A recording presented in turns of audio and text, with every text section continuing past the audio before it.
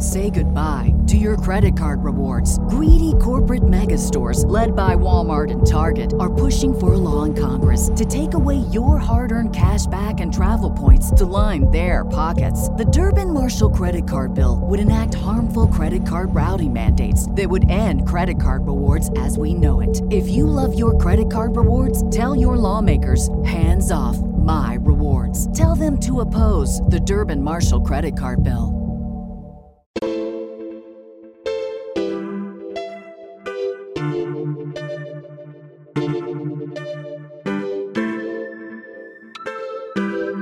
Hey everybody, welcome back to the Grey Malkin Lane podcast, where queer friends and allies gather to review and discuss the original X-Men comics in chronological order. We are on the third to last episode of the Hidden Years content. And as much as I've enjoyed this ride, as you've heard me say, I'm very ready to be done with this very complicated series with like 14 plot lines in every issue. I am so thrilled to welcome some new guests to the show today. And let me say thank you in advance to jumping into these particular issues, which have a lot of confusing continuity. So I appreciate these great acts of bravery. Alicia Wilder is with me today, one of my most frequent co-hosts. I'm so happy to see her. I am thrilled to welcome two people that I'm meeting for the first time, but I am huge fans of both, Dan Waters and Sarah Gailey. Let me have you each introduce yourselves. Let me know your name, your gender pronouns. Let our guests know where we might know you from. And our intro question for today is, have you ever had anything thrown at you? Later in our review, you guys will see there's some X-Men ships where there's a Yeti in the mountains chucking rocks at them. That's where this question comes from. So we'll get there later. Let's begin with Dan today. Hi, Dan. Hi. I'm Dan Waters. I am primarily a comic book writer. He, him pronouns. You might know me from I'm currently writing Loki at Marvel, some assorted DC things. I wrote Sword of Azrael, Arkham City, and books at Image like Homesick Pilots and Coffin Bound. Dan, have you ever had anything thrown at you? You see, you sent this question. I was like, I definitely have, because I'm pretty irritating, but the thing that springs to mind more in a very British way is I remember at school getting hit, and I wish it had been thrown because I got hit with a cricket ball right where you wouldn't want to get hit with a cricket ball. Like a funny video on the internet kind of thing. Yeah, and just in the school hallway, like you're walking along expecting no incoming cricket balls, and all of a sudden you are doubled over on the floor. I'm very sorry that happened to you, and I hope you've recovered. I have had a number of British guests on recently, and I'm always fascinated. And of course, because every American accent is different, but every British person I have on has a slightly different accent, and I love every one of them. And we're all making them up. It's great to meet you, Dan. Thank you for coming on the show. Let's go over to Sarah. Thanks for having me. Hi, Sarah. Hi, I'm Sarah Gailey. My pronouns are they, them. You might know me from such comic books as Know Your Station, which I wrote with my co-creator, Liana Kangas, who is in the next room from me right now, as we're here getting ready as we record for San Diego Comic-Con. You may also know my comic, Eat the Rich. I also write IP for Boom and Marvel, Buffy, Steven Universe, and Black Cat, and now the recently announced White Widow. And I have... Until today, I've never had a cricket ball thrown at me, although now I know it can happen at any time.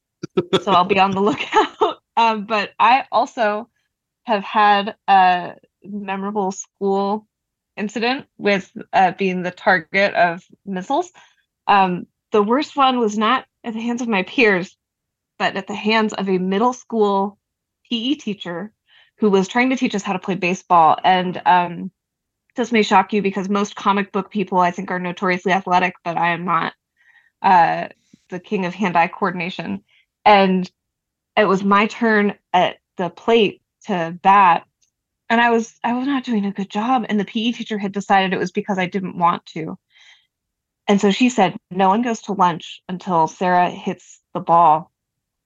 And all of my peers stood in a line and watched as for probably 20 minutes I increasingly failed to hit this baseball.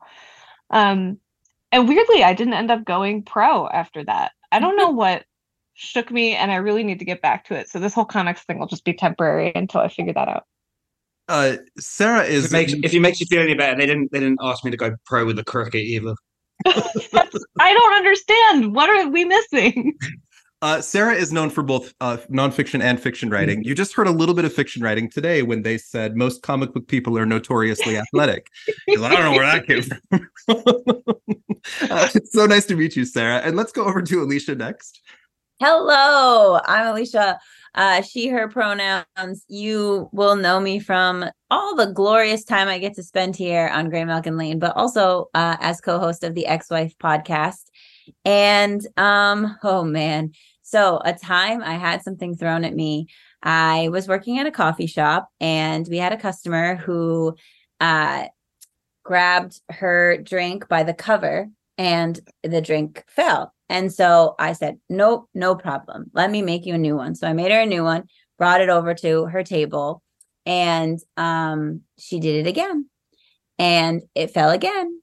And the owner of this coffee shop didn't really like us to give things away for free. And I had already given her a second coffee. So I was a little afraid to make her another one. So I told her that I was like, I don't think I can make you another one. And she was really upset about the cups and she threw her chair at me.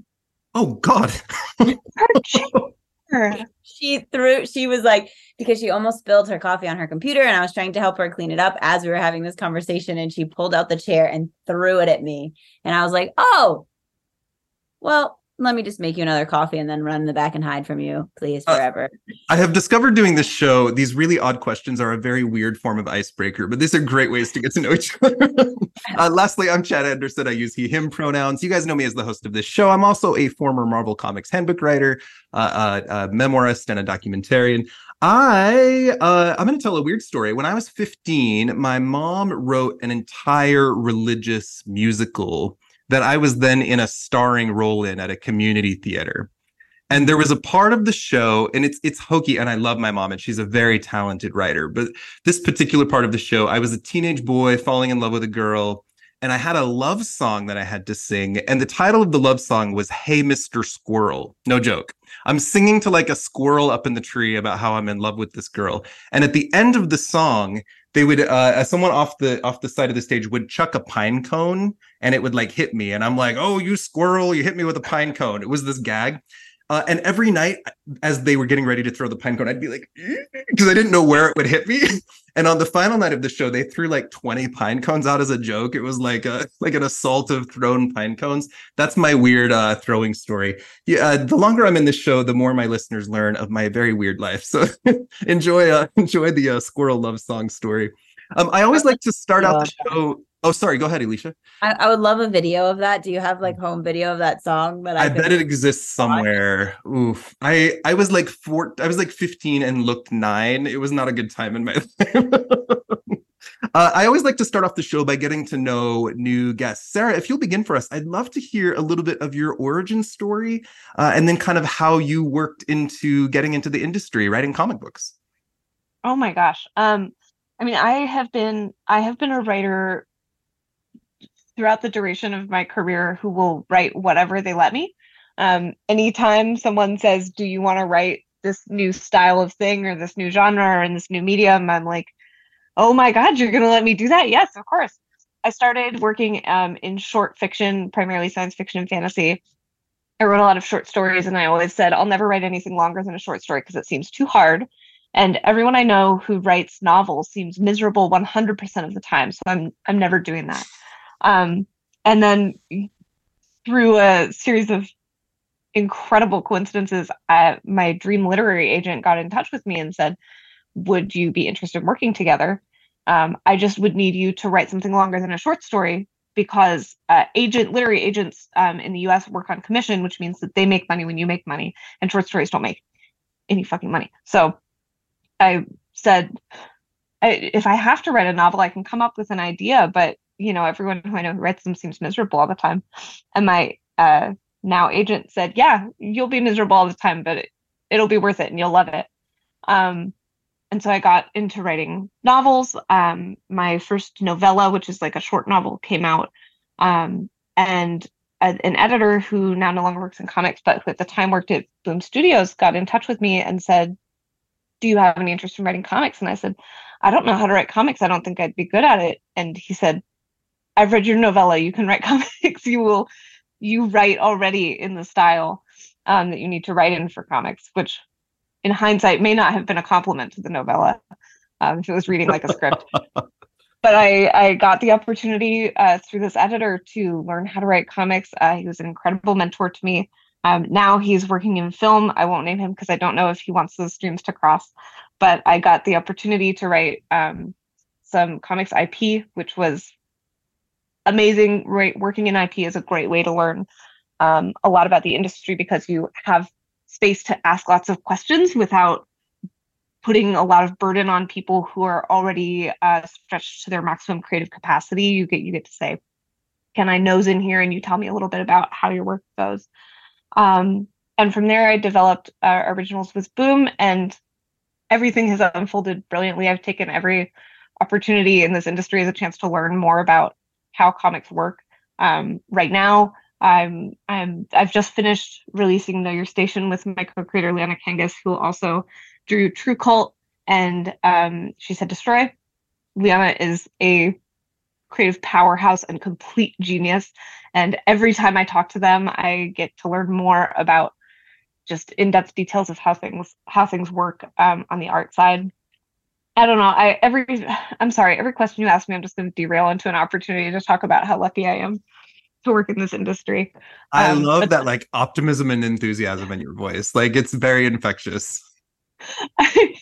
I every time I get to meet new people who do new creative things, I'm like, this is the best day of my life. Sarah, I adore your writing from a lot of different levels, but I love, again, hearing that enthusiasm. A thing people don't often consider when we're talking about writing careers is who's your target audience? How many pages do you have? What format is it in? An infinity comic versus a Pride anthology versus a full issue or an annual. And your story style has to change based on what you're doing. I want to come back to that in a moment, but Dan, I would love to hear your origin story and how you got your beginnings in the industry as well. Generally through sort of a pig-headedness. I sort of knew I wanted to. I got interested in doing comics when I was at college. I originally thought I wanted to do film, and then didn't have the patience. Also, sort of realized I was reading more comics than I was watching films. So it seemed like an interesting space in which there was more untapped as well. So I started looking for any sort of crack I could worm my way into the industry through, which led to me working interning at a very small like micro publisher. But there I met some really incredible people. Casper Wingard, first among them, he's an incredible artist who I still work with at every opportunity. My co-creator on Homesick Pilots and Limbo, which was my first book. So while Casper and I were still working at this micro publisher, we pitched that to Image and they picked it up and everything kind of went from there. That led to getting asked to do Lucifer for the Sandman universe when they were relaunching that. I'm not quite sure how I pulled that off, but I sort of went from doing like this little indie book which no one saw to flying to New Orleans to break story with Neil Gaiman. And yeah, since then I've just kind of it's been one thing's led to the other.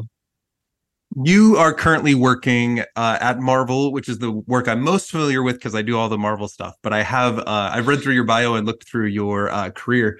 I just reread your first 2 issues of Loki last night in preparation. How do you approach a character with a history and a mythology like Loki?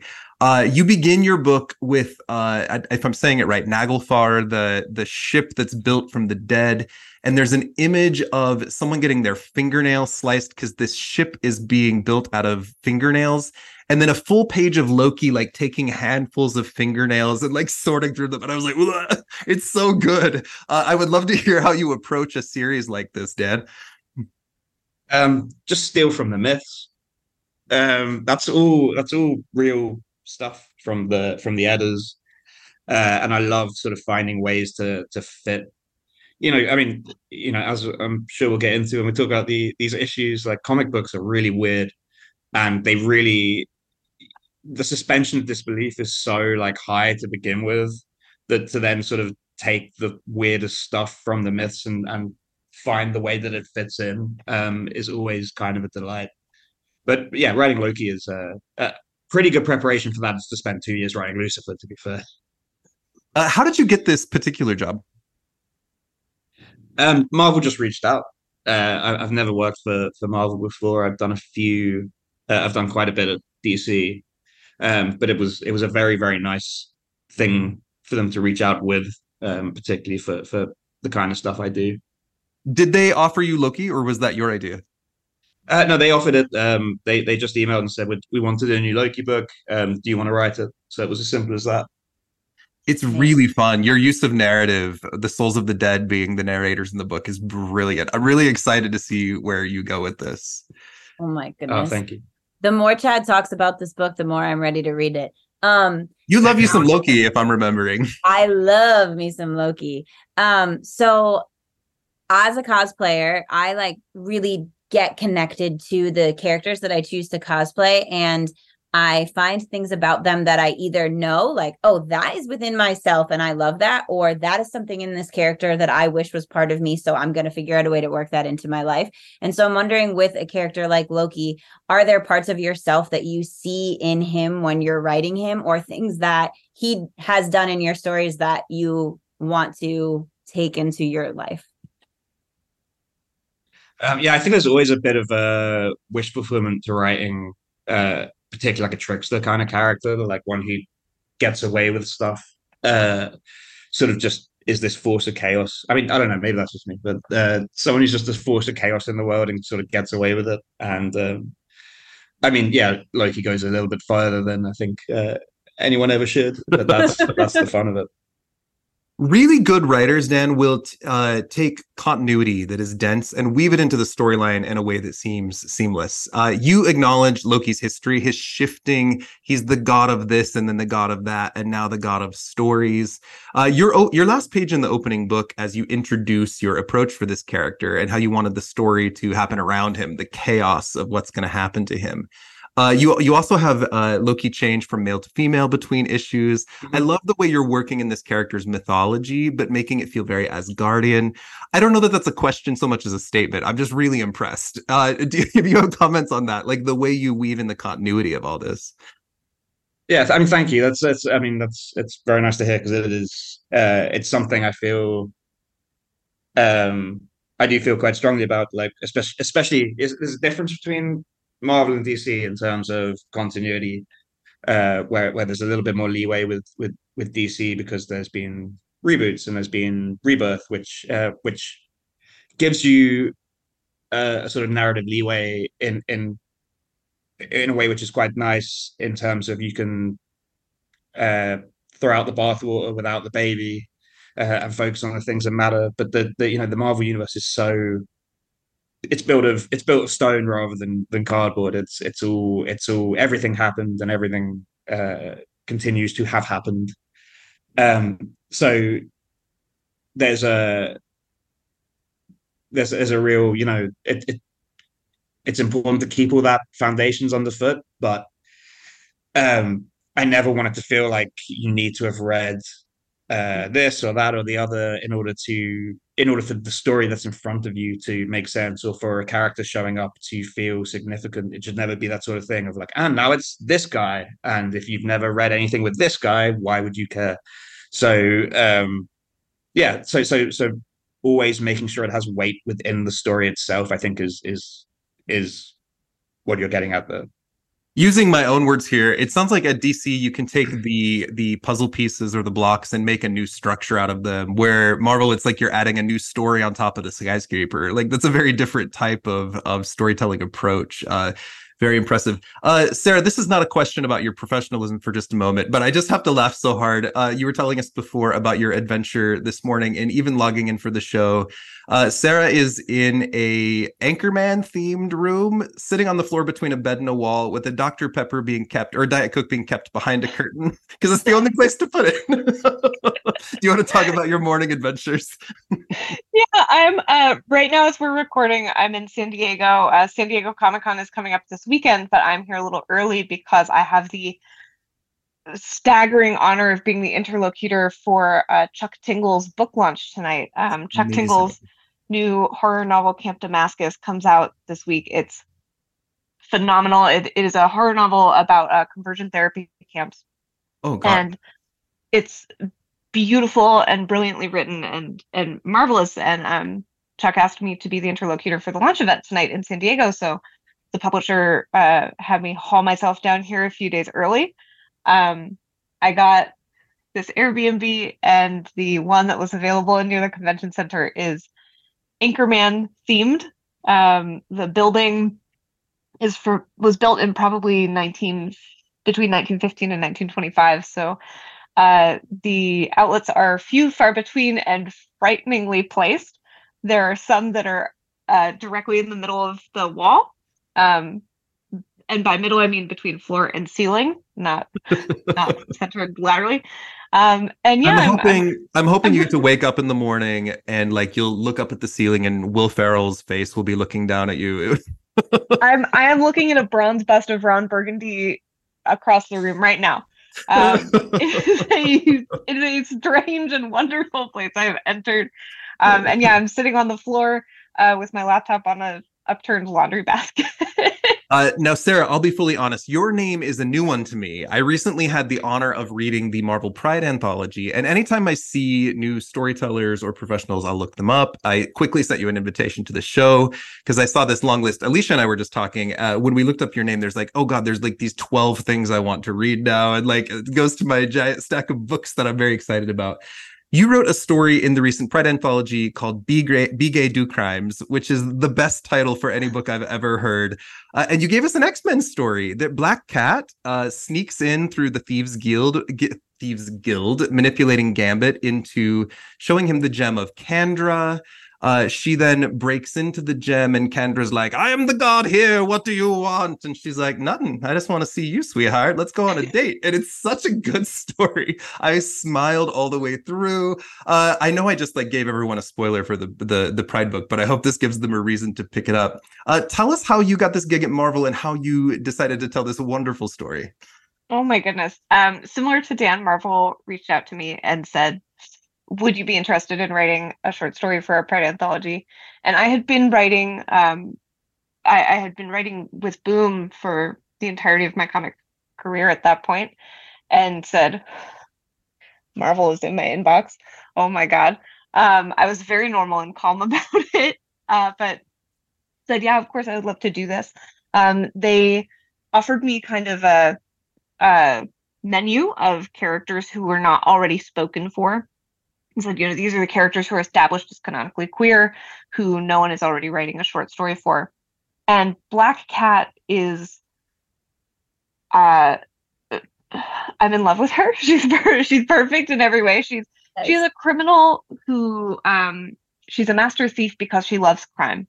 She commits crimes because she thinks crime is one of the most fun and delightful things you can do. It is an exercise of skill that she enjoys very deeply, which is my favorite type of creativity. I love talking to and working with creatives who do what they do because they think it's fun as hell, even when it's miserable, even on the days when I'm like lying on the floor going, why do I do this to myself? It's still the most fun that I can have. And then Felicia is also bisexual, profoundly and gleefully slutty, which I identify with on a spiritual level. Every time a hot person walks by, she is like, should I steal from them or should I try and go on a date with them? And so bringing her to New Orleans Pride, to try and hook up with Kendra just felt really natural. I have always wanted to meet a gigantic god of vice and theft and ask them on a date. I just put my own kind of flirting style into Felicia's world and said, how would this work? And it was a blast to write. It was so much fun. It's so good. Yeah, it was really a fun story. So we kind of got this like broad scope of the journey of your career and all the different types of writing that you do. And I'm interested to know, in writing on your own, like writing a novel or writing a short story and then getting to work with artists and write comics, how do you change your tactics when you're working with an artist? And do you use the art to enhance your story in a different way than you would when you're writing without art? Absolutely. I change everything for the artist. This has been something that I've been learning and growing in as I write more comics. When I first started out, of course, I was working mostly with my comics editor and saying, okay, what is it that you need me to do? How is writing comics different from writing prose? Learning about the form. And so I started out in comics working pretty isolated, which is how IP kind of goes. In IP, it's more difficult to connect with an artist because you're usually on a tighter timeline and you have like sort of, okay, write the script and maybe then we'll find an artist. Maybe we don't have one yet. It's very different from the co-creation process. But as I've been writing more, I've been more proactive in, as soon as I start out, trying to get in touch with the artist and say, first, what script format makes your life easiest? This is a logistical concern more than a creative concern, but I think that logistics inform creativity in a huge way. And so I always ask the artists who I'm working with, what do you do when you get a script to make it so that you can work with it? And then I try to do that in my drafting process. And it changes the story pace and changes the story beats in a way that lines my brain up with the artist's brain. So for example, when I started working with Liana on Know Your Station, Liana said, one of the most important things is I need space on each page because I print out the pages, I sketch on them, or I sketch on them on my tablet. And so I started drafting page by page instead of doing a story that flows through with no breaks. And I started leaving space for sketching, which made me start leaving more room in my panels for more artistic details, because I was saying, let me try and leave more visual room on the page as I'm writing text. And that means taking up less real estate with bubbles and with letters. So that's the first thing I do. And then I always say, what do you love to draw and what do you hate to draw? Because like the last thing I want to do is start working with an artist and be like, I wrote this story that's all about horses, trains, and close-ups of people's hands, and then send them into a creative death spiral. And finding out what my artists love to draw is so much fun too, because I can direct less in the script for those pages. I'm currently working with Alessandro Miracolo for White Widow, and Alessandro is delightful. He is such a brilliant, like bright, shining, vibrant human being. And I said, what do you love to draw? And he said, everything. But I especially love to draw action scenes. So all the fight scenes that I'm writing, instead of going beat by beat and saying precise action, I'll say, this is the shape of the fight. It's very violent and explosive, or it's very close up. And here are the important things that need to happen. But this is your discretion, how you want this page to move. And I just got pencils in, and they're like fucking incredible. And he brings this dynamic energy to the fighting. You can see the love for it in what he's drawing. I'm going to start doing something. Go ahead. I'm going to start doing something new because I think I'm allowed to say this. I don't think it's a spoiler. Yelena Belova, the White Widow, is getting a pet in the series. And I wrote the pet into the script. And Alessandro said, I have had that kind of pet. And so I'm drawing it. And in his pencils, you can see the energy of someone who understands this kind of animal really well. So going forward, I'm going to start asking artists who I work with, like, do you have pets? Do you have favorite drinks? Give me the texture of your life, because the artist's love and understanding comes through so well on the page. When I do comics, which is rarer than you guys, but I have lots of aspirations, I will literally do like a full page. I'll draw the panels on the page and draw like stick figures in the order that I want them. And then communicating with the artist is always a different thing. I have children, but outside of raising them and maybe producing this show sometimes, my greatest joy is seeing pencils come back. Like there's something so magic about that. Do you want to take that same It never gets old. Yeah, Dana, do you want to take that same question? How do you work with different artists? And I would love to hear a little bit about your work with German Peralta on Loki, who is just amazing. Yeah,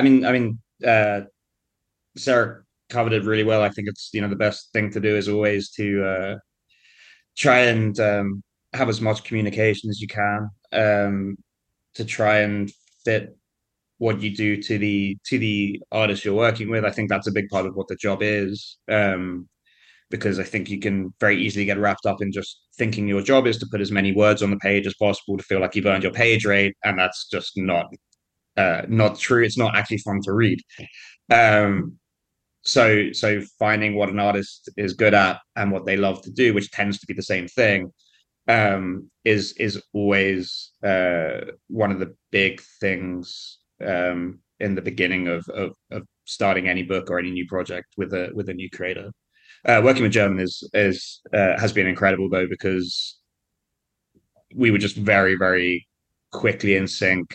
I didn't know who was writing Loki when I started scripting it, but German got the first script and then emailed me and said like, "Oh, I love drawing different kind of weapons and different sort of weird sort of weapons." And I was like, "Okay, good," because this book is about Loki tracking down 3 different shards of a fingernail ship which have turned themselves into different weapons. So that worked out. But sometimes you have to sort of work out how to work together. It's like any sort of working relationship. But Loki has been utterly seamless. That it went so well, so quickly. Sarah, you got to work with Bailey Rosenlund as well, which is so exciting. How was that? Oh, it was amazing. I mean, I completely agree. Getting back pencils is it's like magic. It's like this thing that lived inside your brain all of a sudden is in front of you. And Bailey, it's like a small orgasm every time. Bailey delivered so incredibly well. I mean, I'm writing this script that has tons of detail packed into it because it's, for a short story in comics, you're fitting a whole story into like 6 script pages. Maybe I mapped out the panels and it was like a minuscule number of panels. And I was like, how am I going to fit this whole story in here? And Bailey was like, no problem.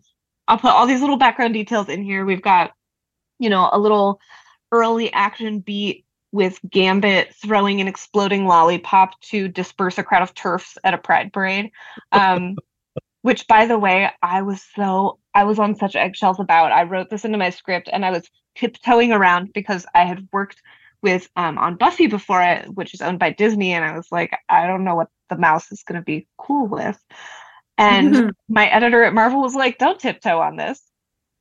Get their asses. It's like, great, okay, yes. Fuck TERFs. Like, yes, let's destroy them.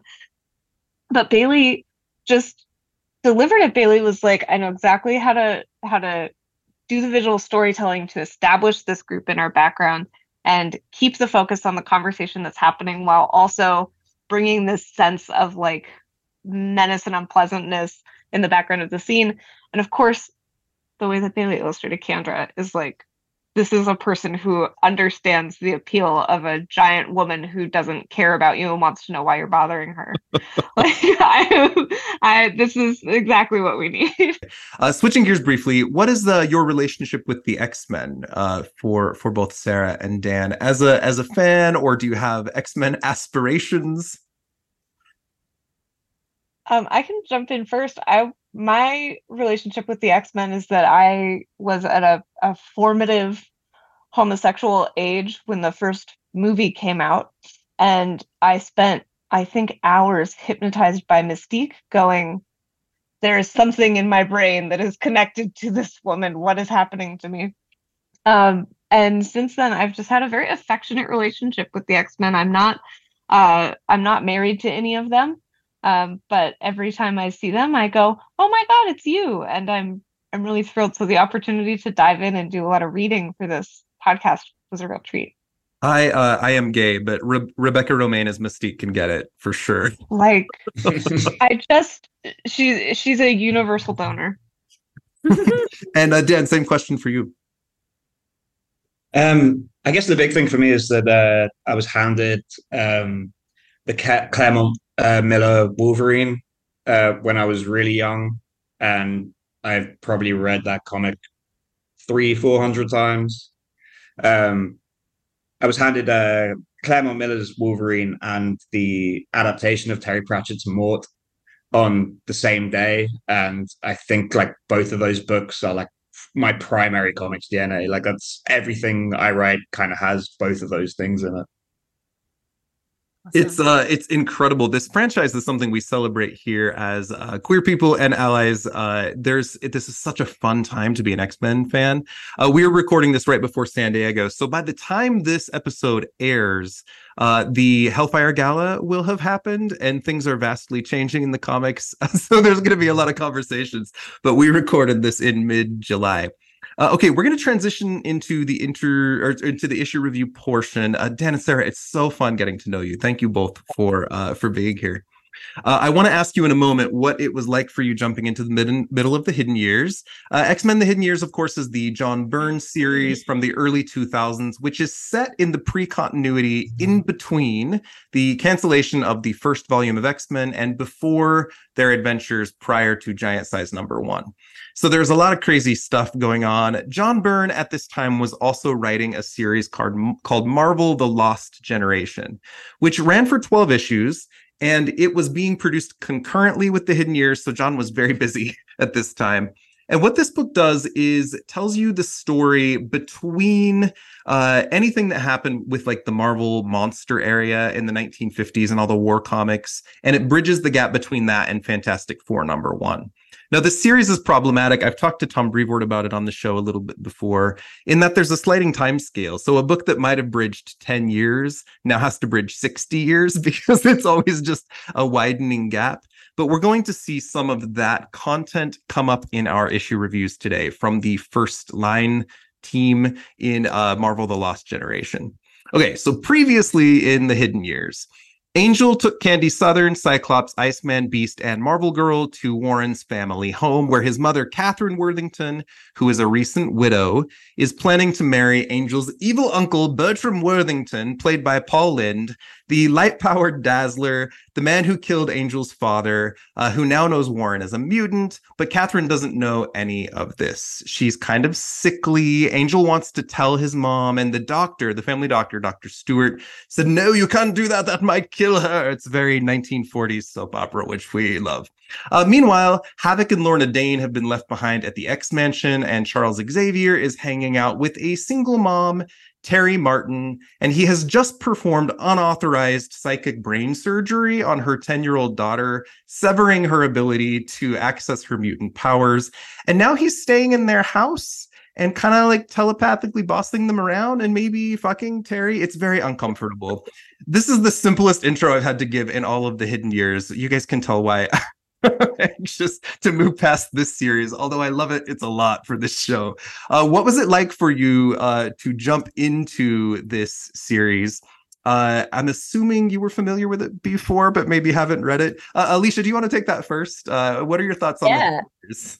Oh, okay. Well, first I was like excited that I wasn't reading a 60s comic because I was like, maybe I'll get away from the 60s-ness of it all. And then I was like really actually interested in the way that it was sort of infused with a more modern take.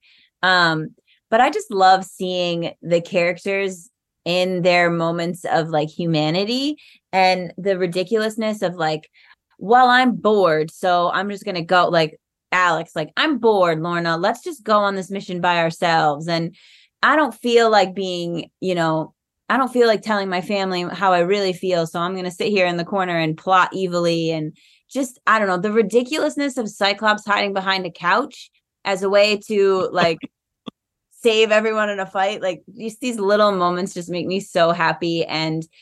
But I did have a moment of like, okay, let me get to this part of the issue, the last part of the second issue. This is the part that I have to discuss, and let me look at how many stories are happening right here and how many of these characters I don't know at all.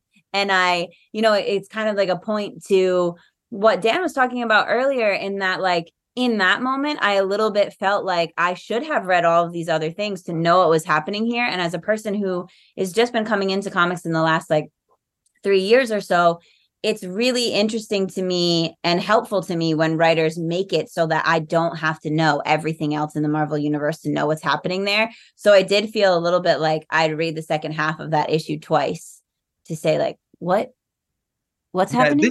This 2 issues we're going to review today use the phrase that only a week has passed in this entire series. The previous 14 issues, which have involved like plot lines that take 6, 7, 8 issues to resolve because the characters are in 4 or 5 places at once. In this issue, they're only in 3 places, and that's already a lot. But we're like the issue we're about to review, number 15 to begin, opens with a scene that takes place prior to the end of the last one. It's very weird pacing and storytelling. Dan, what is your thoughts initially on the Hidden Years? Yeah, it's a lot. I do like the sort of telenovela of it all. That feels intrinsically X-Men as well. And yeah, particularly like issue 15 felt comparatively quite contained, in that it was dealing mainly with one thing, and then issue 16 it felt like, all right, well, we're bored of that, so let's just have everything happen. But yeah, I mean, it's peak comics. And Sarah. Oh, I had a blast with this. One of my favorite things in the world is drama that doesn't involve me. I live for mess as long as I'm not actually having to be involved in the mess. And this was so much mess. I especially loved the phrase "not quite meanwhile" that's used to place the issue 15 in time. It's like, when you're telling an anecdote to a friend and you've both had like 1.5 glasses of wine, and you keep having to loop back and be like, oh, and I forgot to tell you, she hates him and he dated her mother for a while. I love that. I also really like, my deep dark secret is that I used to be in theater, and so I really loved the Hamlet of it all, and I kept on being like, oh, Claudius, he's here. So I had a blast. I managed to ride the wave of not knowing everybody and not knowing all the details of what was going on well enough. Welcome to any X-Men comic ever produced. It's also just my life. I just live my life going, I probably don't know what's going on, and maybe that's fine. A quick lightning question for all of you. Would you rather have lunch with Burt Worthington Dazzler or Alison Blair Dazzler? Alison Blair, 100%. Well, I love this Burt Worthington, though. I mean, he's so campy. I just feel like if I got lunch with him, I could be like, who do you hate? And he would go off for 20 minutes and I could just enjoy myself. I said it quickly, but I described him as Burt Worthington as played by Paul Lynde, which is the perfect fit for him for me. When you make decisions for your company, you look for the no-brainers. And if you have a lot of mailing to do, Stamps.com is the ultimate no-brainer. Mail checks, invoices, documents, and everything you need to keep your business running. Get rates up to 89% off USPS and UPS. And with the mobile app, you can take care of mailing on the go. Make the same no-brainer decisions as over 1 million other businesses with Stamps.com. Sign up at Stamps.com with code PROGRAM for a special offer. That's Stamps.com, code PROGRAM. Dan? Yeah, no, Sarah makes a good point, but I think I'm still going to go with the Dazzler who doesn't. If I'm going to eat with them, I'm going to go with the one who hasn't poisoned anyone. That I can remember. She's only poisoned them with her music. That's fair. That's fair. On a side note, I need somebody to please write a comic in the actual setting, like the storytelling coming from being a drunk conversation, because the idea of like, oh, also I forgot to tell you, like, is so perfectly confusing and like magical that I need to read that story right now. We get a lot of like Angel as hero, Angel as angel, Angel as CEO, or Angel as archangel stories. We rarely get like chunky Worthington family drama Angel stories, but I would love to write a modern story in which he has his Uncle Bert back. Like that would be amazing. I did note this in one previous episode, but the Bert Worthington character, really, this is kind of his last appearance, except for like a couple pages. And he is referenced in Chuck Austin's Maximus Lobo storyline. If you reference that in the future comics, I have talked to Chuck in the Patreon episode we did on Maximus Lobo. So if you'd like to hear more about Uncle Bert, you can go there. But this will be our last conversation about this delightful character on this show. Okay, I'm going to start this review. X-Men: The Hidden Years number 15 is from February 2001. John Byrne is writer, penciler, editor. Or excuse me, letterer. Tom Palmer is inker, Gregory Wright on color, and Jason Liebig on edits. We get a gorgeous cover of Angel cradling his mother's small body. Her shoes are still on. They're climbing into the sky, rising over bright yellow clouds as birds soar around him. This is a gorgeous John Byrne cover. The star of this cover is Angel's wings. There are ribbons of material from his mom's clothes kind of stringing downward. And we get the issue titled Death Be Not Proud. Anyone have thoughts on this cover? It's one of my favorites from this series. It's stunning. I mean, the use of color, and I took copious notes while I was writing because I have the memory of kind of a small insect. And in this and in the final panel, you get this incredible color work, this like radiant orange sunset that really contrasts with the blue in both the mother's outfit and, you know, all of Angel's kind of outfit highlights are like blue to communicate black. And I find the warmth of that background brings a sense of like love and care into this scene, but there's also such a somber tone to the way the characters are kind of acting in their faces, and the limpness of the limbs communicates so much sorrow that it's like it's just a dynamic and beautiful cover. And also I love when there's just a lot of birds that are shaped like the letter M in a background of something. It's like, oh, that's right, let's add some of these guys in here too. Any other thoughts on the cover? I just think it's really beautiful. And also, though, like one of those things where it perfectly sums up what's happening in the issue. You know, like that's one of my silly little pet peeves is if the cover has nothing to do with the issue, then I'm like, what? Sure. How is this related? I mean, it's a hell of a, yeah. It's a hell of a spoiler for the issue as well. Right, exactly. Then you're like, oh, but sad. But I agree, like that final panel, like how they connect, chef's kiss. It's not exactly a spoiler because we learned that Angel's mom died in like the first Champions issue in like 1979 or something. And this is a 2001 story telling how she died. But yes, it is a spoiler for the issue itself. Dan, any thoughts on the cover? Other than accusing it of being a spoiler, I mean, I'm still kind of interested in that because also I think the fact that it shows what happens at the end of the issue also debunks the idea that spoilers actually damage our enjoyment of things very much. Sure. Which is something that I've sort of come to think by doing enough comics. People would rather know how things went down than to be sort of tantalized by every cliffhanger. So we're going to jump into this issue. I will handle the first part of these books. We take a step back here as we open with the X-Men, Candy Southern, and Avia, who is the mute bird woman from the Savage Land and also Alicia Wilder's favorite character. And they are returning to the X-Mansion after their battle with Stefan Kruger, who is also Riff Raff from the Rocky Horror Picture Show, and the Brotherhood of Evil Mutants. And they are meeting Iceman, Lorna Dane, and Havoc. They are just back from the Savage Land where they fought Magneto and Sauron. Phew, but all the characters are back together. They catch up on all the complicated plots, and then they get Avia some medical help. Candy says... You can tell me something right now, lover. Do I need to be jealous of that little birdie? And Angel says, jealous? No, Candy. Avia saved my life and helped us escape from the savage land. And Beast butts in, but despite his reputation as a ladies' man, Warren has always practiced serial monogamy.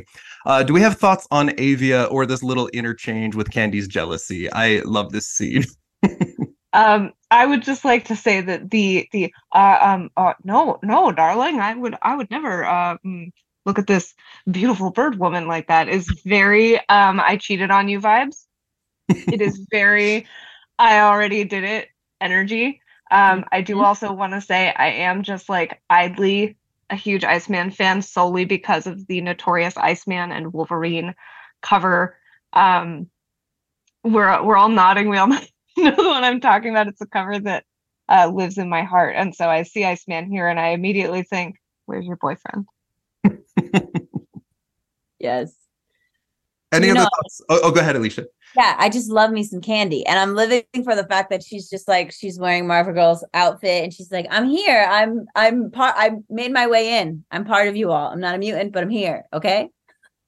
We love her. And you love Avia, right? Yeah, of course. She's 12 pounds, 6 feet tall with feather panties and giant eyes. Like, what's not to love? How can you not love her? Yet another unattainable beauty standard. And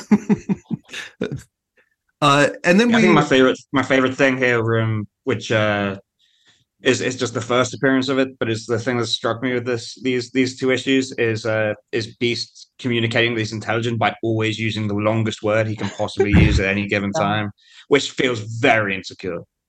Sometimes I have to look up his words, and I consider myself well-read. Okay, then we are back to the Worthington estate, where once again Dr. Stewart is advising that Catherine not be told that Warren is a mutant, because the Worthington family is full of all kinds of secrets anyway, and whoosh, the exposition that this title requires. We see Lorna in Salem Center, Massachusetts. Oh my good Lord. We see Lorna in Salem Center, New York, in a blonde wig, out for a walk, thinking about how annoying Alex is, and we definitely agree. And suddenly she is telekinetically tripped, and she falls into the arms of Tad Carter, who automatically knows who she is. He invades her mind and gives her the mental command to come get a cup of coffee with him. Okay, you guys, I'm going to cover this very quickly, but we have to take a giant step back for a moment. In Amazing Adult Fantasy number 14, which is a book by Stanley and Steve Ditko in 1962.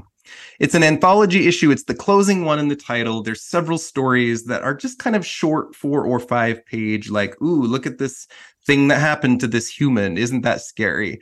And there's a whole bunch of these types of stories that are often celebrated when they do Marvel anthologies. This book ran under Amazing Adventures from numbers 1 through 6. It ran as Amazing Adult Fantasy from 7 to 14. Amazing Adventures is then canceled, comes back as a volume 2, which is where we get the Beast Turns Blue storyline from. We'll be reviewing that series later this year on my show. Okay, the second story in this issue is called The Man in the Sky. In this, we see a full-page image of a man flying without wings against the sky. This is Tad Carter, the same guy that Lorna just met. And the Ditko work here is really beautiful. We learned that Tad's father, Brad, was exposed to radiation while working on a bomb, and then he passed that on to his son, who became a mutant, and it does use the word mutant here. And this is weirdly the same origin story of Professor X and Beast. Their dads got exposed to nuclear radiation, and then these babies were born in this weird way. Anyway, Tad realized growing up that he had telekinetic and telepathic powers. He sought to show his powers to his peers, but they attacked him and called him a mutant. And then he learned he could fly. And then as he flies, he hears a strange voice in his head that says, and I quote, "Tad Carter, it is time for you to know the truth, Tad Carter. You are not alone. There are many of us, many mutants, as mankind calls us, mutants who have powers that human beings never dreamed of, such as the power to fly, though we are far away. We are the next great stage in the development of man. We are the telepaths, the teleporters, the mind readers. We are the future. People fear those who are different, and humans try to destroy those whom they fear, just as they tried to destroy you. They are too savage, too primitive to understand. But we will bring you to us now, and you will wait with us.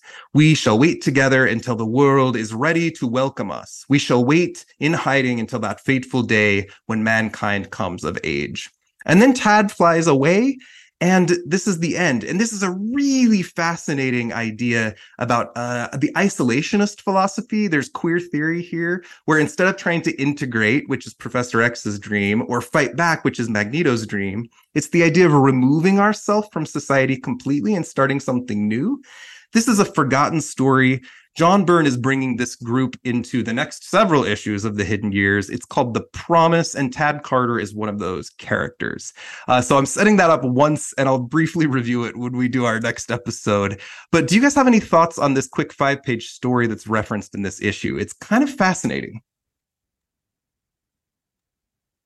Well, I guess like knowing that he's mind controlling her in some way is really helpful, because for like Lorna to be confused about how this person knows her at all when no one should know her, and when she knows she's wearing a disguise, and then to just shuffle along, like we don't find out until later that she doesn't really recall what's happening.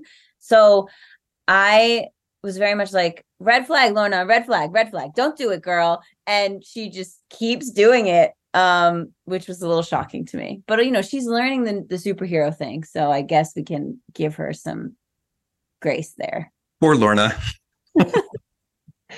I read these pages a few times because I clocked the in the letters you've got the word now in like a very heavily lined bubble each time he mind controls her. And I missed the first one completely. And then I saw the second one and I saw the word now in this heavy bubble, and I was like, what? And had to go back and reread it a few times. But I loved this. In my very, very early 20s, this was exactly my type of guy, the type of guy who kind of wants to mind control you and suck you away from your life and make you ignore every red flag he sends up. And so Lorna suddenly being like, yeah, okay, I'll go with this. I was like, yeah, girls suffer. Yeah. Oh no, Lorna. Dan, do you have any thoughts? I don't know that I've got much to add to that, to be honest. Yeah, no, it's okay. I don't think I connected this to, because you sent through the Ditko short, and I've only just figured out this was the same part. This is the same guy. Yeah, I knew I was going to talk about it on the show, so I thought I'd send that out just to make sure you guys saw it. This is a very little known story that uses the word mutant, and Byrne brought it in here. You'll never hear about this group ever again, but the idea of them waiting for society or the world to catch up, you almost wonder if this group's waiting for Krakoa, which is such an interesting thing as well. Okay, finishing up my section. Dr. Stewart reminds Angel that Catherine is so fragile, and also she's gone back to church and she's reading the Bible now, and it's all because of your Uncle Bert. And Bert is like, Angel, will you bless our, or Warren, will you bless our union? And he's looking so gross, and Warren is so mad. We get to a spare room in the house where Scott and Jean are lounging on a really fugly bed, while Hank is like kicked his shoes off and is like full on picking his feet in front of his friends. It's so gross.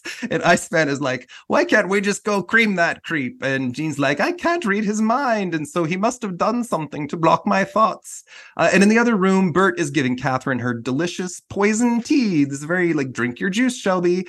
But Stewart realizes that Bert has been doubling the poison dose, and he's like, you fool, Catherine might die before the wedding now, and then you won't get the diamond fortune. God, this is great. Page 11, this is my last one. Lorna comes home and Alex just lights into her. Where in the blazes have you been? And she's like, I was shopping, leave me alone. And he's like, you've been gone for 9 hours. And she's like, I don't know what happened, but you don't own me. And he's like, okay, take it down a notch, babe. Oh, fuck you, Alex Summers. Let's go from there. I'll turn it over to Sarah for the second half of this issue. Can I just say, I didn't know, I wasn't 100% sure if I needed to be presenting page 11, so I took notes on page 11 too, and I wrote down, take it down a notch, babe. It activated my like kill impulse immediately upon reading. Like, someone destroy this man. Okay, so we smash cut to Alex and Lorna inside this big supercomputer room. Alex tells Lorna that he's isolated the signal of a thing that they need to find.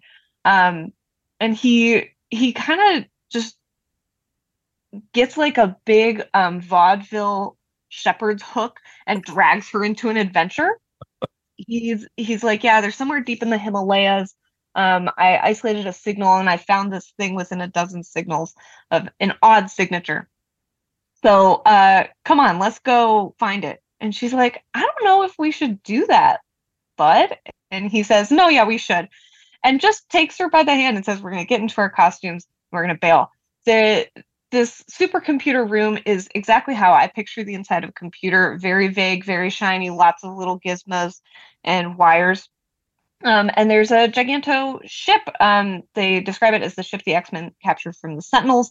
They say they're running an auto repair program, which I love. Earlier in the issue, we get Avia being loaded into something called the auto dock, which will fix her, which I need. So if I can please borrow this from the X-Men, or an auto repair program, either would work. And they go off on our adventure. I think that's the last we hear from them in this issue, because we spend a lot more time after this on Warren family drama. So after that kind of single page with them, should I pause there and ask if you have you're good. Go ahead. Okay. After that page, we come back to the enormous Warren mansion. Warren's mom is kind of tottering around.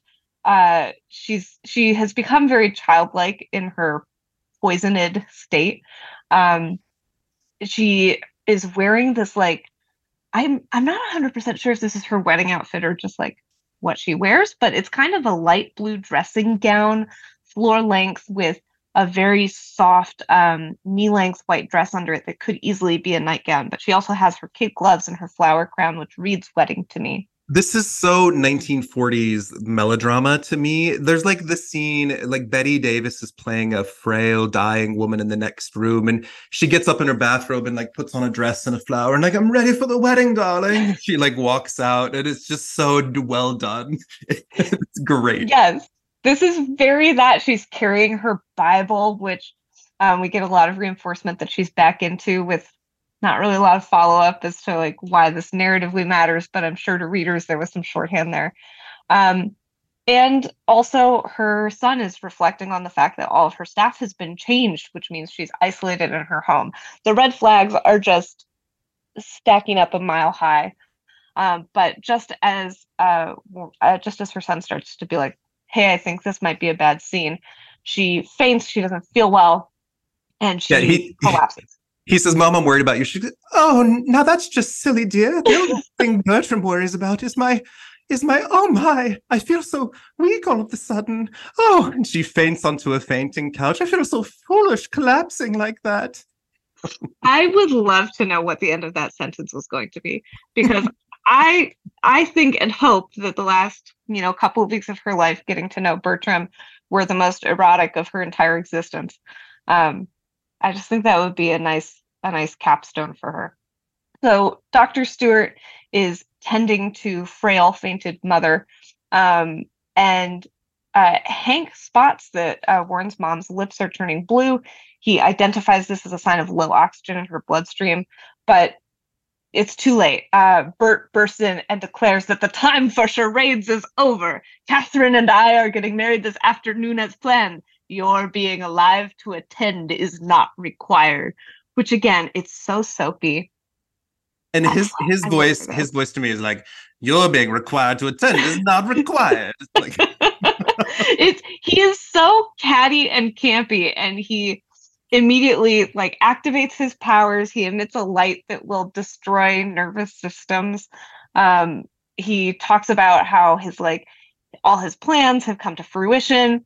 And then he says, there will be nothing the six of you can do. But then he looks around and he counts on his little thingies and he realizes there's only 5 people in the room, which is when, peak of the issue for me, Cyclops bursts out from behind a couch and says, I wondered when you'd realize I wasn't here. So I guess couches block Dazzler powers, which is kind of a something that the Dazzler you would think would be aware of, but we all learn about ourselves in our own time. That's the real takeaway from this issue. Cyclops is a master tactician, and that I think really comes through in this issue. Yeah, Scott Summers, the Napoleon of the team, honestly. So he Cyclopses the shit out of Dazzler, right in the gut. Which, does this not kill a man? Like, I feel like if Cyclops shot me in the gut with his eye beams, I would be a hundo p dead, but maybe not. You don't know, but the verb "Cyclops is the shit" I think should be the canon term for every time he uses his powers. Yes. Yeah, it's a scientific term from the upper echelons of academia to Cyclops the shit out of. So Angel rips his shirt off, which and Bobby is so hard. Yeah, Bobby is like, go on. And Angel is, furious. He's ready to fight. He acknowledges once more the kind of Hamlet Lion King situation, like, you're my uncle and you killed my dad and you're going to marry my mom. And we've seen through quite a lot of media that is not a Baja Blast for anybody. So Angel decides to fix the situation. He fucking wails on Bert. He beats the piss out of him. He is just absolutely physically demolishing this man. Lots of nipple prominent in the panels. Exquisite. And Angel has a great line here. He says, "I used to call myself the Avenging Angel," which I think is very metal. I like it. Yeah, I think an excellent line all around. Scott and Hank absolutely ruin his entire deal here. He's got all this energy worked up and he's really ready to make wine out of his uncle, but Scott and Hank yank him off and say, "Don't have any fun. No murder." Jean Grey goes into Dazzler's mind and locks his powers. He won't be dazzling anyone for a while. I would like to point out that was the entire narrative climax to the show Avatar: The Last Airbender was the immense challenge and turmoil of, instead of retaliating with violence, retaliating by simply removing someone's ability to cause harm. And they just peppered it in to this issue to solve a wedding problem. So good job, Gene. That seems like a pretty intense and invasive solution, but he was Hamleting all over the place. So we just a cheeky little psychic lobotomy. just a little boop, brain out of your head. She learned from the best. Here, right? Yep. Exactly. Xavier's always wiping people's minds, or performing psychic surgery. We'll get there. Yeah, it's fine. It's completely fine to do. It's not like there's a board that can disbar them. So I just completely lost my place.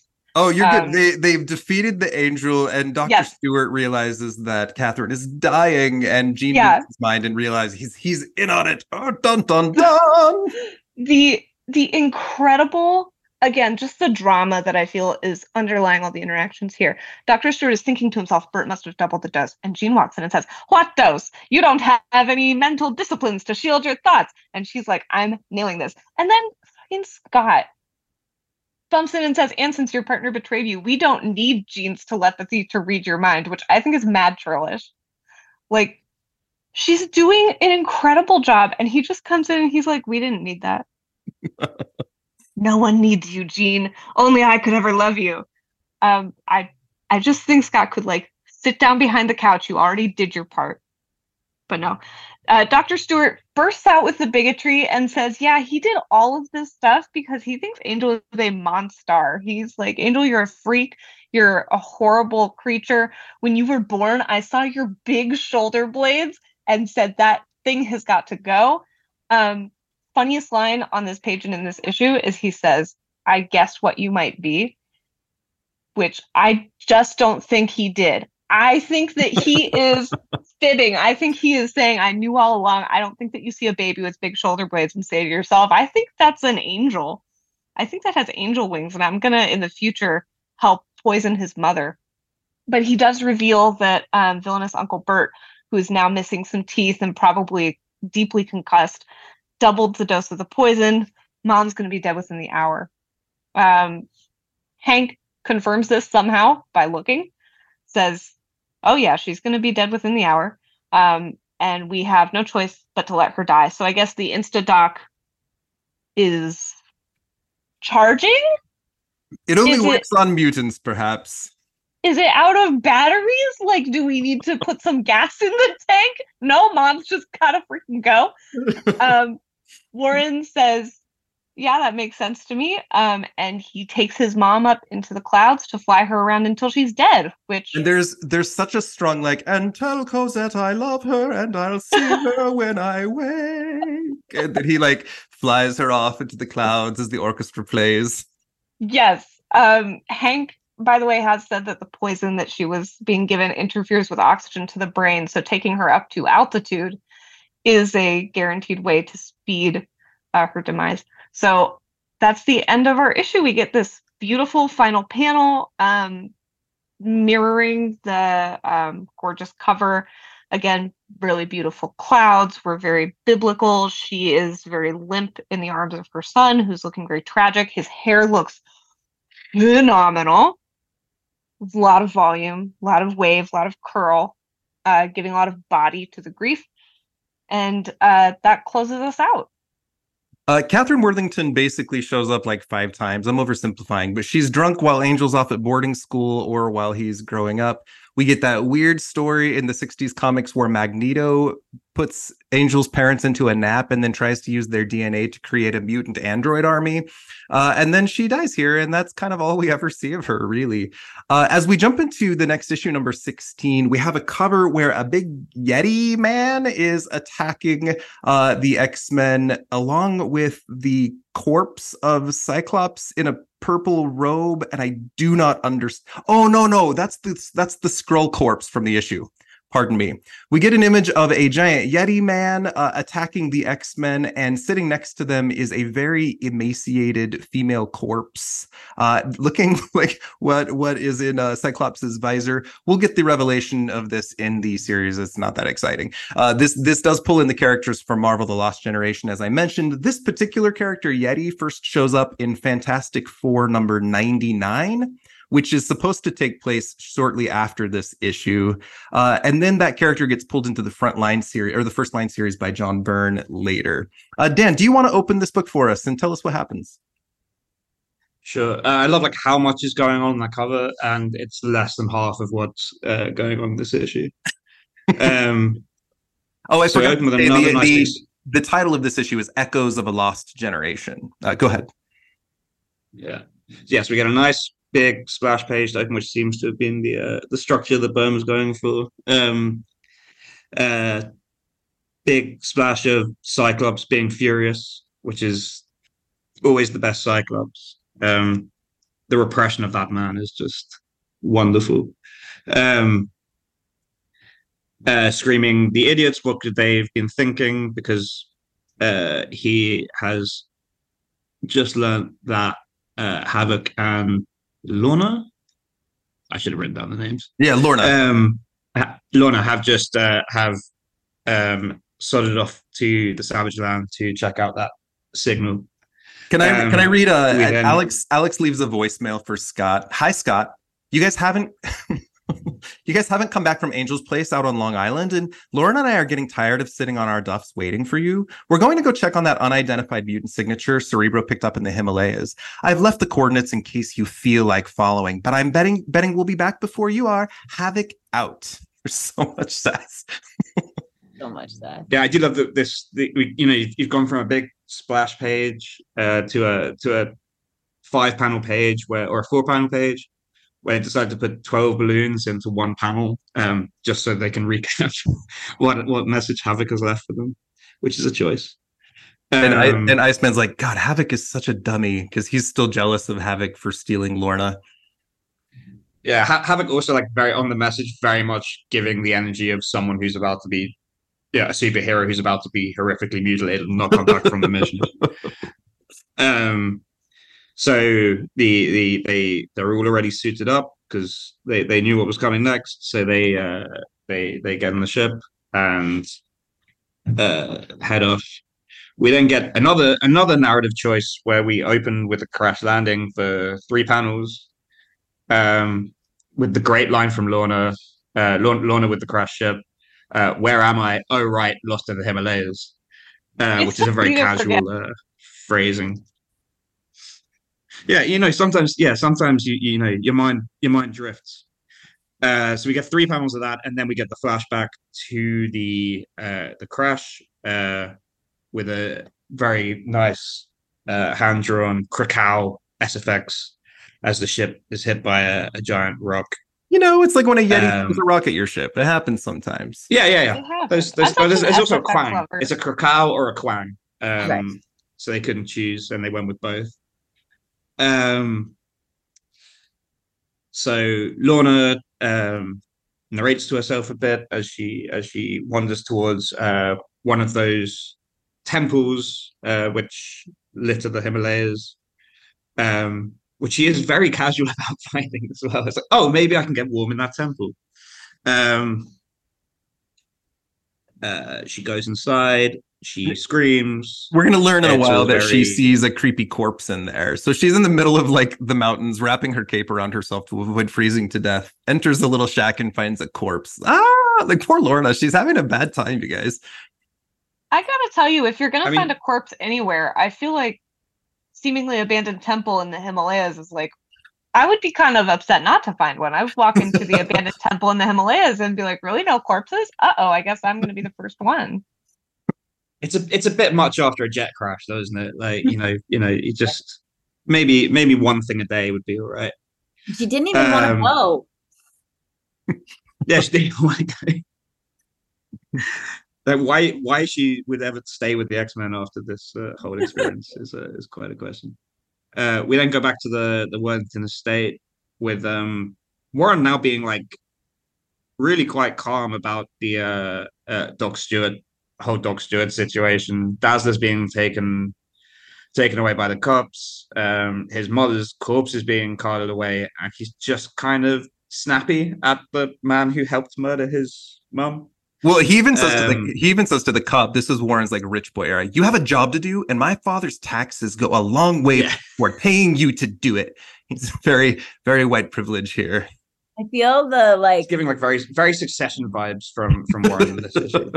I think it's because I've been like binging it for the 100th time while I work on cosplay, but like I'm just imagining that this is like the Gilmore Girls mansion, and these are like these are the people of Connecticut, and their fancy dinner parties are being interrupted by death. Oh, delicious. I also do like Dazzler sort of just for the sake of exposition, fully admitting to everything he did, which seems like a legal mistake, but he goes ahead. I don't know. He got very nearly turned into pudding in the previous one. He's probably like, can you put me somewhere where Angel can't get to me? Except he's still kind of digging the knife in, though. He's being quite snarky about it, all right in front of Angel with his hands handcuffed behind his back. So there's maybe a Darwinism failure there as well. Also, I also thought that was weird in the last issue, because the two of them murdered his mother, but Angel only beats up Dazzler. He then grabs Doc Stewart by the shirt, but doesn't go any further with it. But I do understand sometimes, when you've got 20 or 22 pages, it's hard to fit 2 beatings into the climax of your story. And Dazzler is the man that murdered his father, right? Like he has some feelings about this guy. Yeah, sure. But I would say one paternal homicide would probably be enough to annoy me. But I mean, what did Doc Stewart's shirt do to deserve such rough treatment? He has a bow tie. It's just a fashion crime. Wait, I've totally lost my place. They confront Doc Stewart a little bit on being involved and why he did it, and we realize he's a huge anti-mutant. We can maybe see this guy back in Orcus these days alongside other terribly homophobic people or mutant-phobic people. We also then see a revelation that Jean is blocking Dazzler and Doc Stewart from being able to say that the X-Men are mutants or that these characters are mutants, which is an effective way to use your powers because you're stopping someone from revealing information without deleting their fucking mind or like doing psychic brain surgery. So good job on that, Jean. And then we get back to the X-Mansion where there's a man sneaking in. Do you want to take it there, Dan? Sure, yeah. A man sneaking in who we definitely can't recognize because he's wearing that age-old disguise of a trench coat over his spandex. Which is always my favorite. That's my favorite trope ever. Like when you see either the Thing or the Hulk, or remember Abomination wandering around New York wearing a trench coat, and everyone was just fine with it. I think he had a hat as well because he has, fins for ears. But this is a man in leopard print and ballet shoes, who, as Marvel readers, we definitely can't recognize because he's colored purple. So he is sneaking into the X Mansion, is very chill about seeing a big robot. He then encounters Avia, knocks her out with a karate chop, immediately knows somehow she's not an X-Man. Maybe he just has a list of the team. And he takes her hostage. Avia again is a mute bird woman who has no agency. She's blown away in a storm. She's captured. She's nailed to a wall. She gets really badly wounded. She's now put in this stasis unit. She wakes up and Kraven the Hunter karate chops her in the neck. And then this woman has no agency. It's a horrible character.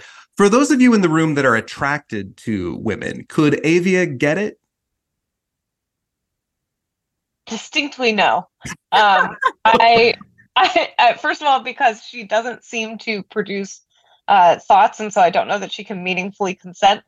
But also she, as you said, she's 6 feet tall and she weighs 12 pounds. I would be so afraid of breaking any part of her teeny tiny hollow bird bones that I would simply prefer to remain platonic. She does feel a little bit like a Beak prototype. Yep. We've talked about her on the show a few times now. My fondest wish for her is that she's hanging out with Bird Boy from the New Mutants somewhere, and they have found incredible love together. That is my hope for this character. Dan, do you want to take us through the last couple pages there? I hope she just gets as far away from the X-Men as she can, because it's not working out for her or Lorna. And also, I hope we'll never see her again, because I just don't want to look at her. You know what she reminds me of is there's this Junji Ito comic that's about models, and the models are evil. There's this beautiful model that all the photographers are obsessed with, and the way that she's drawn reminds me so much of the way that Junji Ito is what if a beautiful woman was scary? Just very similar, facial structure and kind of hypnotically massive eyes. And if she has the same abilities as the scary model from that Junji Ito comic, I will change my answer on whether or not she can get it. Give her some agency and then we'll talk. Dan, do you want to wrap up your section? Sure. Yeah. So we're back with the core team, I guess, flying to the Himalayas. They then start getting hit with rocks. They make the same, Havoc was an idiot for flying off without them, but then they immediately fall into the exact same booby trap that Havoc did, so it makes absolutely no difference. Okay, Alicia, do you want to handle the last half of issue number 16? Oh, I would love to. All right, so the X-Men have, as we've just said, found the Sentinel ship, and they're picking up what seems like 1,000 mutants, and their Cerebro is going haywire. So they're distracted, and they're also hit by flying rocks. And one of my all-time favorite moments of the issue is when Scott asks Jean if she's all right, and she says, "I'm inverted, but otherwise undamaged." Back a long time ago, they called us inverts, and I just think that that's canon now. Ah. Jean's like, "Hey, Scott, this is a weird time to tell you, but I am only attracted to women." Sorry. Who the heck is tossing those rocks at us? Iceman says. And Beast says, someone with a catapult of truly Brobdingdanian proportions, Iceman. Or him. And we see Yeti, but we don't yet know who he is. But you don't get to hear the rest of that story quite yet, because we must take a venture to see what exactly our good friend Charles Xavier is up to. Alicia, quick question. Would you cosplay as Yeti? I mean, I could do it. I could get a white wig and I could go crazy like that with that outfit. What about, tell us what this outfit is. Okay, so it's questionable if we could call it an outfit, because it appears to be like a metal tube of some sort that's also giving like inspired by Polaris bodysuit vibes. And it's kind of like a butt plug with like sides cut out. He just wears. It's real weird, guys. Oh, I love this. I mean, it's clearly got corset structure in it. He is cinched and snatched. Yes. He's also giving Tresemme like these flowing Yeti locks. Dude, hate me because I'm beautiful. Raw. Exactly. Like even his arm fur is flowing in the wind. Oh yeah. He knows. He's like Beyonce. He always knows how to face into the fan. Yes. Like, I think it's giving, and I think you could work it really beautifally. He's got long toes also. Yes. Oh my God. Don't you know what they say about a Yeti with long toes?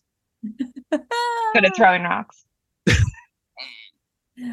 Take us back to the Martin house, which has been like, there's like curtains on it because the Sentinel attack damaged the house, and they're just hanging out inside or whatever.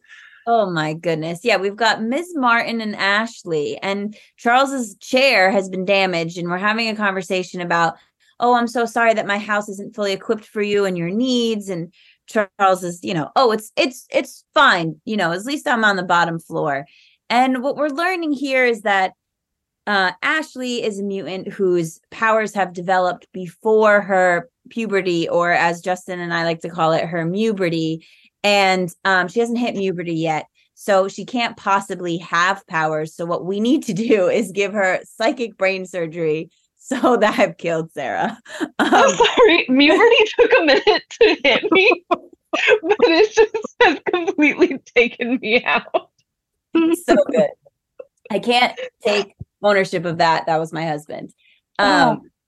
But so we need to make sure that we can disconnect her from her powers until she's ready. And what we're seeing is that she has the ability to completely puppet the Sentinel. So the conversation between Charles and Ashley's mother is that she's unsure if she wants her daughter to be a mutant. And Charles is basically saying, listen, I turned her powers off, but I can't get rid of them, or I'm not going to get rid of them. So they will happen eventually. And she says, does that mean she's not a mutant anymore? I mean, after what I've seen, I can't say I like the idea of my daughter being like you and your X-Men. Oh man, who just performed psychic brain surgery on my daughter is now fucking staying in my house against my will. Charles Xavier. We know how I feel. We know how I feel. Can I just say she is bam and slim and bootylicious. Like Mrs. Martin, they didn't have to go that hard on making her like MILF Prime. Ashley's mom has got it going on. She's rocking that crop top right now. And then in comes Ashley, and she's got a little bit of a headache, and it worries her mother. But Charles is like, no, that can't be from my surgery. She just has a headache. And he decides to tell her this in her mind, where she says, thanks, but if you don't mind, I'd rather you didn't use your telepathy to talk to me. I've got enough to absorb as it is. I think he is removing her will here. He's staying in their house. When the girl says, I have a headache, he's like, you do not have a headache. You do not need to be worried. It's not like he's keeping this mother sedate. And you get the vibe, especially in the next couple issues, because these people are around for a minute. You get the vibe that they're fucking. It's a weird story. I want to go back and do the trial of Charles Xavier again and just do this as one of the trial points. It's so gross. I can't stand that dummy. All right. Anyway. we're going back to the fights, okay? And so the team is fighting the Yeti, who they seem to know, or at least they know of him because he's one of the first line, who is a team of heroes that were said to be the first line of defense for America against the Skrulls. They consist of an assortment of superpowered beings, and we get a little tasting of some of them here. And Lorna and Alex wake up in the cave, and they see the fight, and they're going to get into the fight. And Alex is like, Lorna, oh, you're too loud. Okay. I brought us on this journey and I hit my head and I don't want to hear it. Okay. But the fight continues and the Yeti is temporarily turned to stone by Pixie. We have Pixie, we have Inhumans, we have members of the first line. Pixie is not an Inhuman nor a mutant. Pixie is an Eternal, but we're not going to find that out here. That's my sidebar research that I did that gave me that information. Good job. Thank you. Okay. So we're going to hear why it is exactly that Yeti is here and why they have left the group in the first place. And they know some of what's happening, but also just tidbits of the story. So we get a little Yeti recap. We hear that the Yeti's wild nature drove him away, which made him dangerous to everyone, including his teammates. There's some sort of tragedy with someone named Rapunzel, but we don't really know much about that. And then on his way back to the team, he gets lost in the mountains trying to find his way and becomes trapped and falls in love with the Skrull. And the Skrull dies and the Yeti is here. Now I'm assuming the Yeti wants to continue to protect the body of his dead Skrull lover, and that is why rocks must be thrown. We have this very real talk moment between the two teams where we kind of get the recap of what happened with the Skrulls and the potential devastation of the world. And we have this moment of saying, well, of course we didn't tell everybody what happened, because then they would know that their saviors have died and there's a possibility of them coming back, or the villains coming back, Skrulls being the villains, to kill everybody. So we decided to keep the humans in the dark. And Cyclops is like, yeah, all right, that's a good idea. And, you know, superheroes, that's how we do it. We don't tell you everything, because if we told you everything, you would be panicking all the time. And the Inhumans that are here, and they're really of no consequence, but you see Black Bolt, Medusa, Gorgon, and Karnak in like 3 panels for 5 seconds, and that's it. They exist. And we get this beautifully poetic moment where one of the Inhumans says, sometimes the fates can be most unkind to those who deserve it least. And Bobby says, well, if you ask me, that really bites. And I agree, Bobby. It does bite. Bobby just has such a way with words. I know, really. He is just an artist. That's what I'll say. Bobby's an artist. You guys, Angel just ripped his shirt off in front of him. Give him a break. He's occupied. Yeah, That's true. He hasn't yet let the world know his true self, so he's got to like let it out somewhere. So Lorna is just smitten with the idea of this love story, and the Inhumans have repaired the X-Men's ships and sent them home. And, you know, we're home. And we gotta do just a second on Lorna really quickly. She goes, yeah. It was all kind of romantic in a way, that big monster in love with a Skrull, risking his life to protect her even long after she was dead. And Bobby, who's now her ex, says, seems like there's a fine line between being romantic and being a dope. And she goes, and you wonder why you were never able to win my heart, Bobby. When you talk like that, you make me just want to. And then, enough. Good. So take that part. Go ahead. Enough! And it's revealed who was wearing the trench coat but one of my favorites, Craven the Hunter. And he's here, and he has Avia as his hostage / bargaining chip to say, listen, I'll give her back if one of you will fight me, in which will be, you know, the ultimate battle, because every battle with Craven is the ultimate battle. But we're not going to get to see the battle in this issue, folks. Sorry, you have to tune in next time. That was a fun couple of issues. Like, this series can be taxing, and there was a lot of dense continuity, but these 2 issues are fun. They give you what I think really fun, campy comics have the ability to give you, which is like, hey, here's a freaky little guy, and he is just at top volume 100% of his day. He is never curtailed to be less than maximum. And that's what this gives you. I mean, I think issue 15 has that with every single character, including Scott hiding behind the couch. And in this issue, Craven is he's also one of my favorites. And he is at full, the eyeballs of the lion on my vest are right over my nipples, like static. I just love him. Where are the lasers? Where are the nipple lasers? Yes. Closing thought as we are wrapping up. This is another example, and I've done this a couple of times with Hidden Years, where all of the female characters are not really actors of will in any way. Jean gets to block some thoughts. Candy's insecure about Warren. Avi is literally karate chopped in the neck and then held as a hostage. Warren's mother dies and is carried away. And we have Lorna, who got mentally coerced by a stranger and then manipulated by Havoc into going somewhere. So it's another example of there's a lot of female characters, but they don't really get anything to do, which is frankly a very 1960s vibe. So if you were trying to accomplish that, well done, John Byrne. Any thoughts before we wrap up? Yeah, I thought this was a lot of fun. I really enjoyed these issues, and I liked the sort of scattered nature of it, because even if you're only reading 2, you're getting a good idea of like all the things that are happening currently in continuity. And I love a good story that kind of like plugs into something else. Like it feels very harmonious with the interworkings of the group from the 60s comics. Yeah, I found this to be a tremendous sense of value in terms of density of characters. If you really need a speed run of just meet the whole gang, you get it. I also it's so fun. It's so high drama. It's so high camp. It's not too self-serious. You've got a lot of really small human moments, like Hank on the bed just kind of fucking around with his feet, where it's like, yeah, these are just some guys hanging out there having more low-key adventures, but also the stakes become suddenly extraordinarily high with no warning. And also, Beast picking his foot is so gross. Ugh, no. Cut it out. We're going to wrap up here, everyone. This was a genuine delight. Dan and Sarah, it's so fun getting to know you today. And Alicia, it's so fun to hang out every time. Please come back soon, my friend. In fact, you are. We'll talk about that at the end of the show.